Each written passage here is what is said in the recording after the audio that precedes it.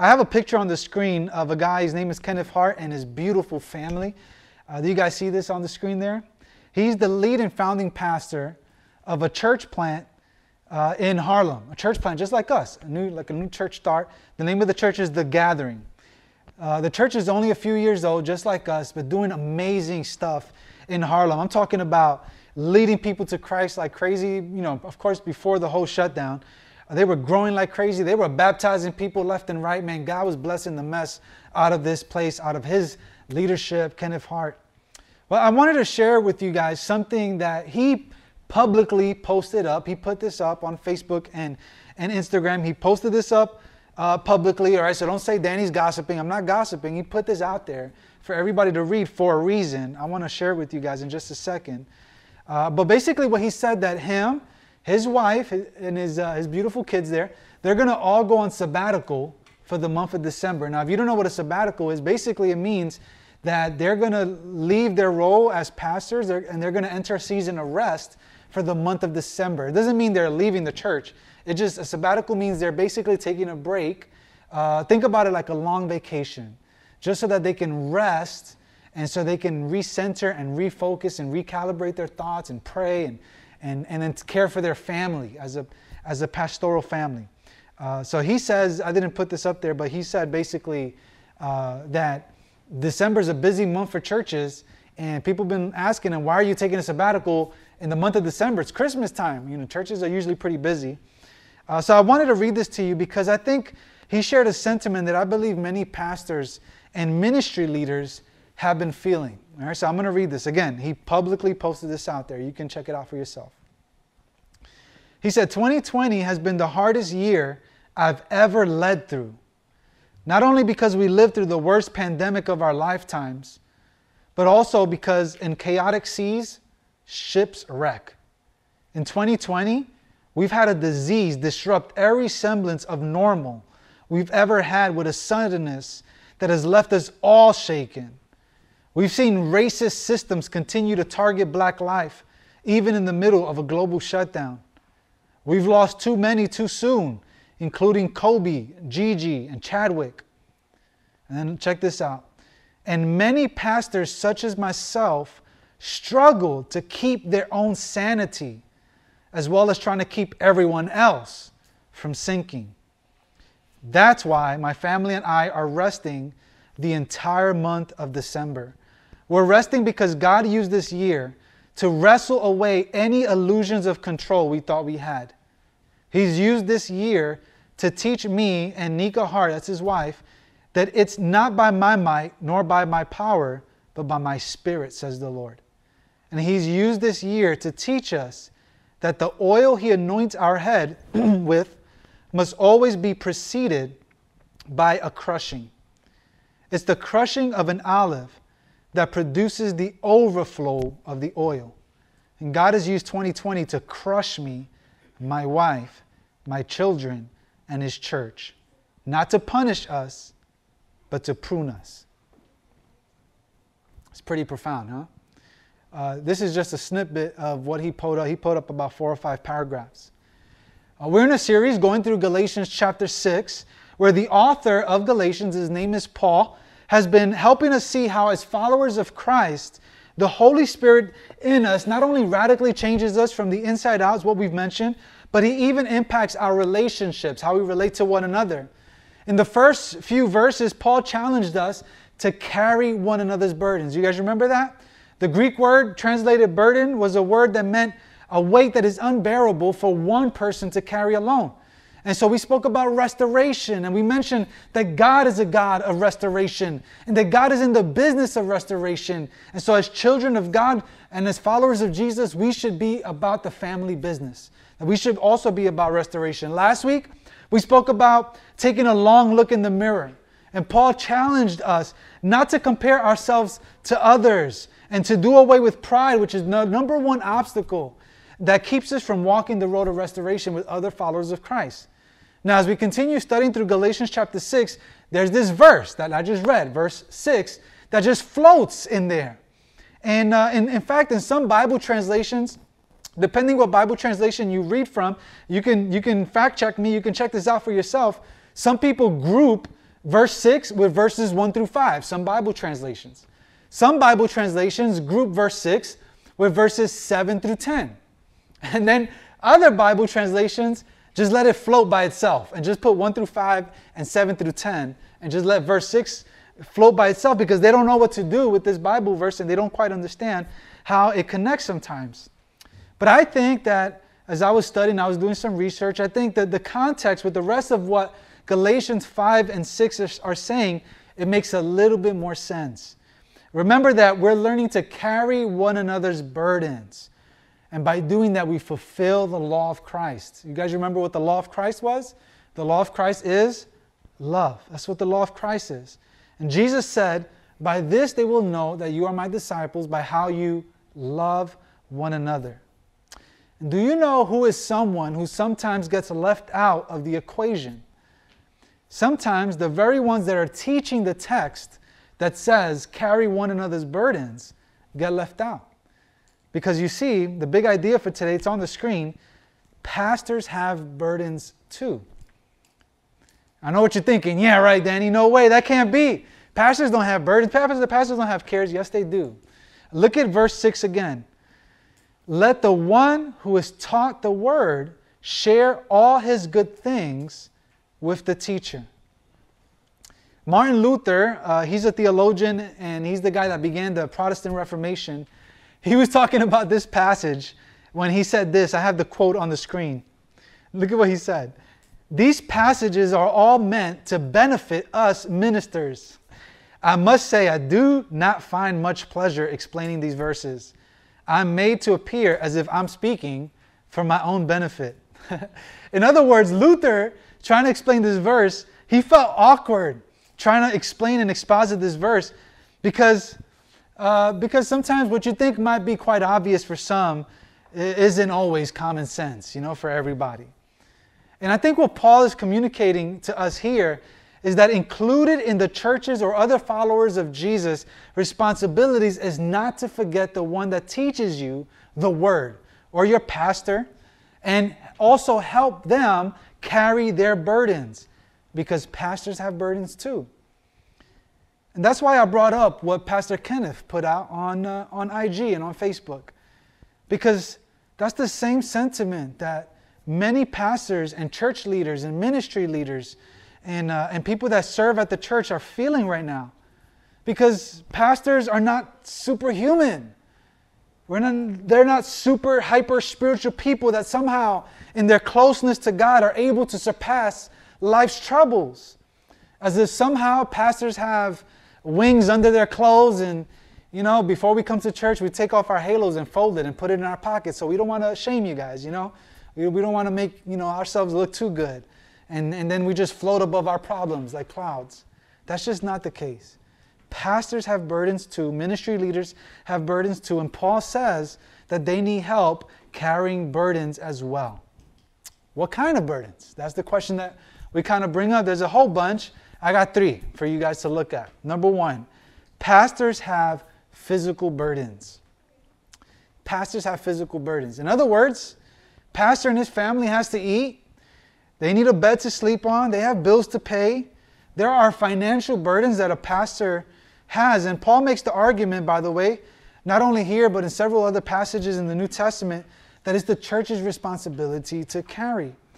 Guys, as I was doing research for this, of course, trying to get an angle, trying to get another way to look at this, every single biblical scholar, commentator, and theologian draws this conclusion from this verse. No one disagrees that this is the case for the interpretation of this verse here. Nobody disagrees. But unfortunately for us, and for the global church at large, pastors and ministry leaders have abused verses like this. And they've used it to justify private jets and living in mansions or driving a Bugatti. By the way, let me just take a moment. I want to apologize if you're here and on behalf of all the charlatans who have abused their platform to take advantage of Christ Church for their own gain. I'm sorry that you've seen that, experienced that in some way. I know for so many that this sort of corruption has left a bad taste in their mouth, and a lot of people have left the church, a lot of people have left Christianity because of pastors that abuse their authority. But Paul isn't saying here that pastors should live a luxurious lifestyle, that they get featured on the cover of Esquire magazine. But he's saying pastors have burdens too. And God's design for the church and ministry is for a pastor to dedicate his life first in service to the Lord and then to God's people through the preaching and teaching of the gospel. I want you guys to look at how Paul addressed the church in Philippi. He wrote another letter to another church in the region of Philippi. And this was a community of people where he introduced and planted the gospel to them. He pastored them. Essentially, he was their founding pastor. Look at what he wrote, Philippians chapter 4, verses 15 to 17. Check this out. As you know, you Philippians were the only ones that gave me financial help when I first brought you the good news. And then traveled from Macedonia.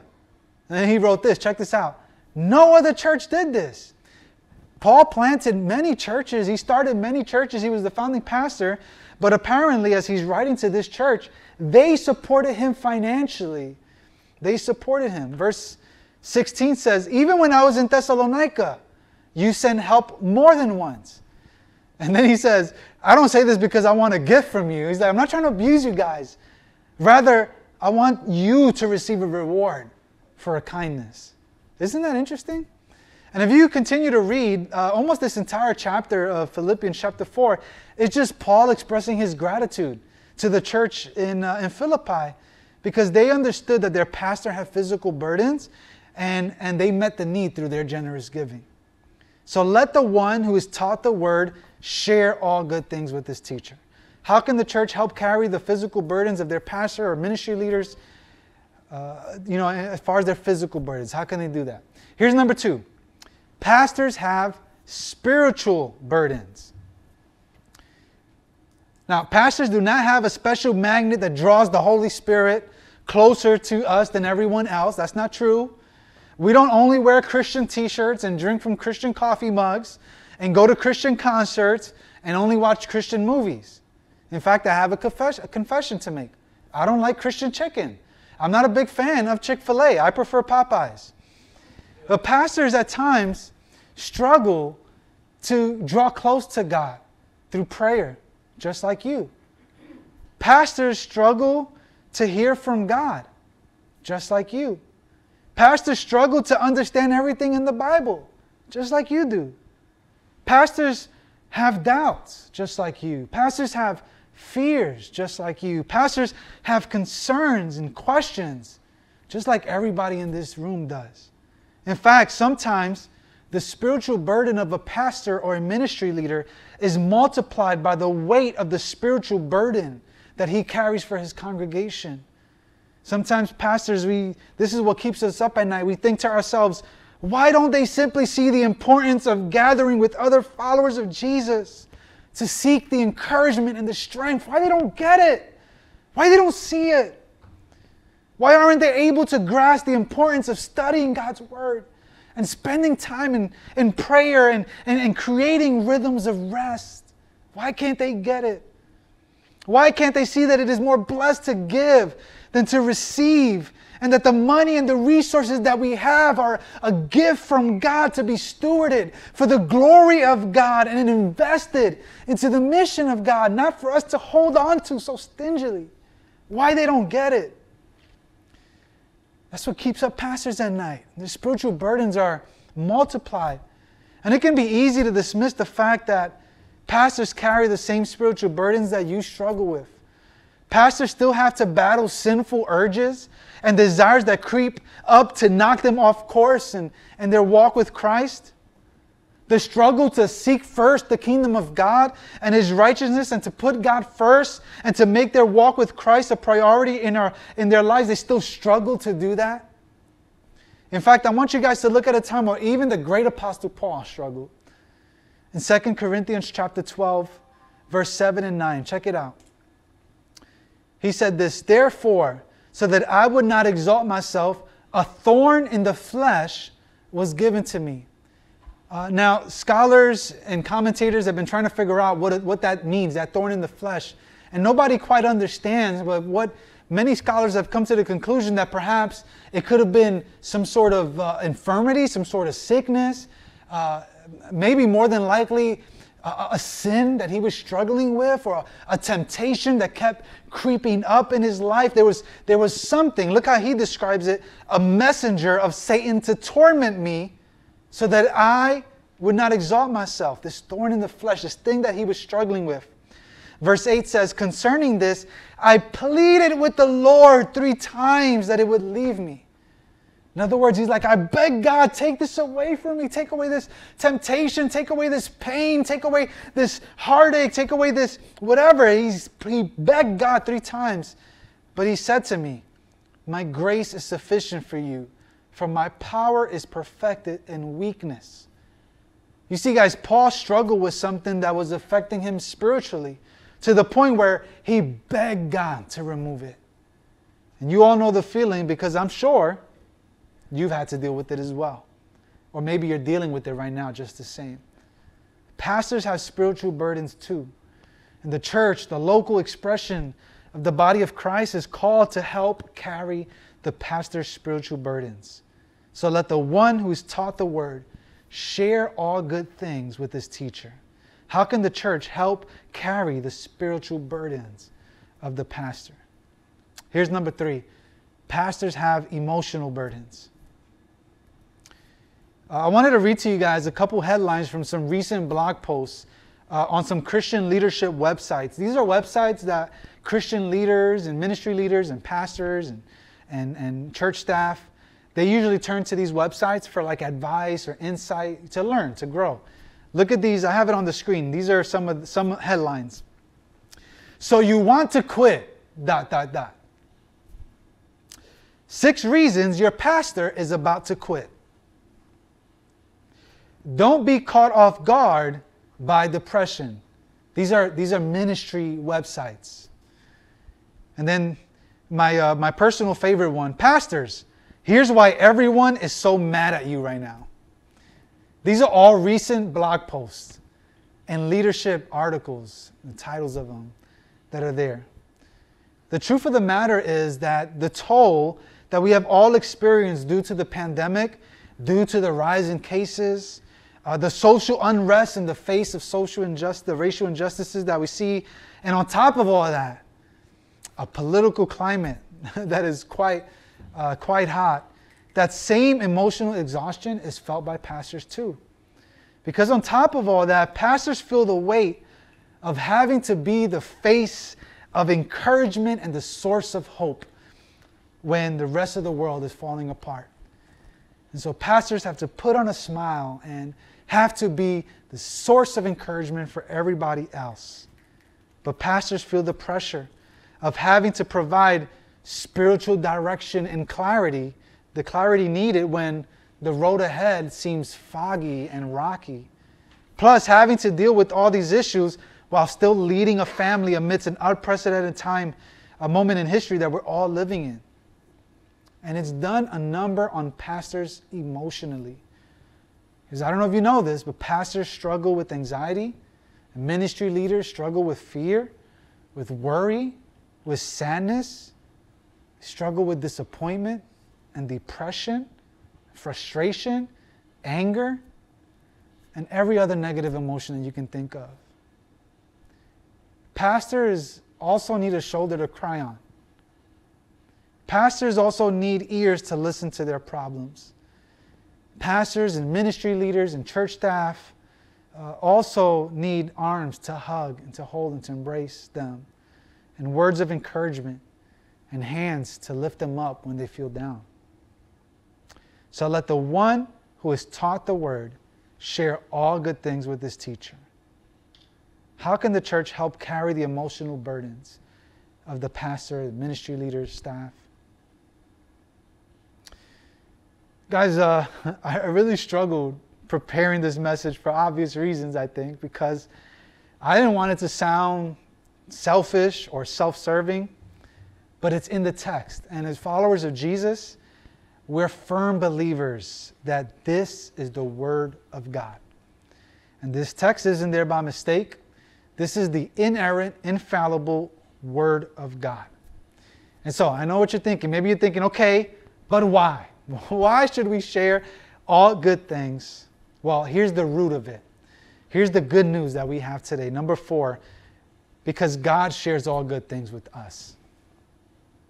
I want to read Philippians chapter 2, verses 6 to 8. You guys can see it there in your notes or on the screen. Jesus, existing in the form of God, did not consider equality with God as something to be exploited. Instead, he emptied himself by assuming the form of a servant, taking on the likeness of humanity. And when he had come as a man, he humbled himself by becoming obedient to the point of death, even to death on a cross. You see, God, when looking down at the deplorable state of his creation, did not leave us to our own demise. Instead, he gave of himself, the person and work of Jesus Christ. And God wasn't stingy. He didn't give a part of himself, but he gave himself entirely, wholly, to the point of dying on a cross, so that we might reconcile, so that he might reconcile his creation to himself and restore our relationship to God.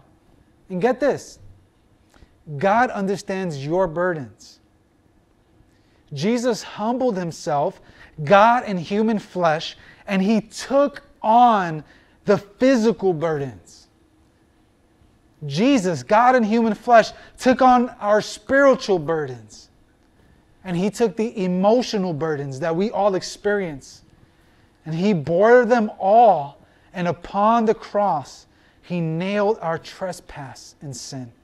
And on the third day, he rose so that we can have forgiveness of sin and new life. To experience this, all you need to do is put your faith in Jesus Christ. I'm going to invite the worship team to come up here, and they're going to lead us in one more song. And in a moment, you'll have an opportunity to participate in an act of worship through the partaking in communion. And communion reminds us of the work of Jesus on the cross. And in remembering, we're invited to reflect and to repent. And then we can rejoice in the fact that one day, because of Jesus, all of our physical burdens, all of our emotional burdens, all of our spiritual burdens will be lifted as we have the promise of eternity, living redeemed, forgiven, and loved in the presence of our Heavenly Father for all eternity. Carry one another's burdens, and in so doing, you will fulfill the law of Christ. If you have any questions or comments about today's message or whatever, you're invited to, we can have a conversation about it. And I'd love to try to explain and answer any type of questions that perhaps you might have after service. You let me know, and I'd be glad to have a conversation with you. I know this wasn't quite the same, type of message, but it's in the text, and we deal with the text. We talk about the text, and we let the text form our opinions and decisions, because we're followers of Jesus, and we're Bible people. We follow God's word.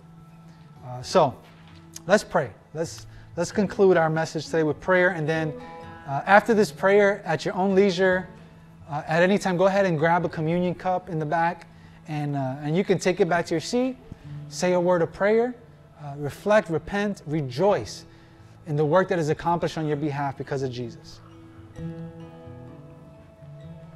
God, we all have burdens, God. All of us, that includes me. We're all dealing with different types of burdens, some physical, some emotional, some spiritual.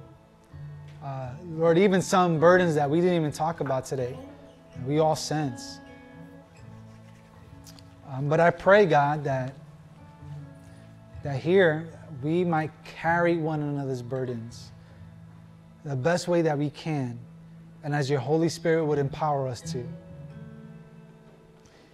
I thank you, God, that you shared all good things with us. That you didn't hold anything back. You gave us the best of yourself in Jesus Christ. And so, God, I pray that you would help us in turn to share all good things with one another, with our community, with those that you would put in our circles of influence, so that people might see Jesus in us, and that we might point people to the Son.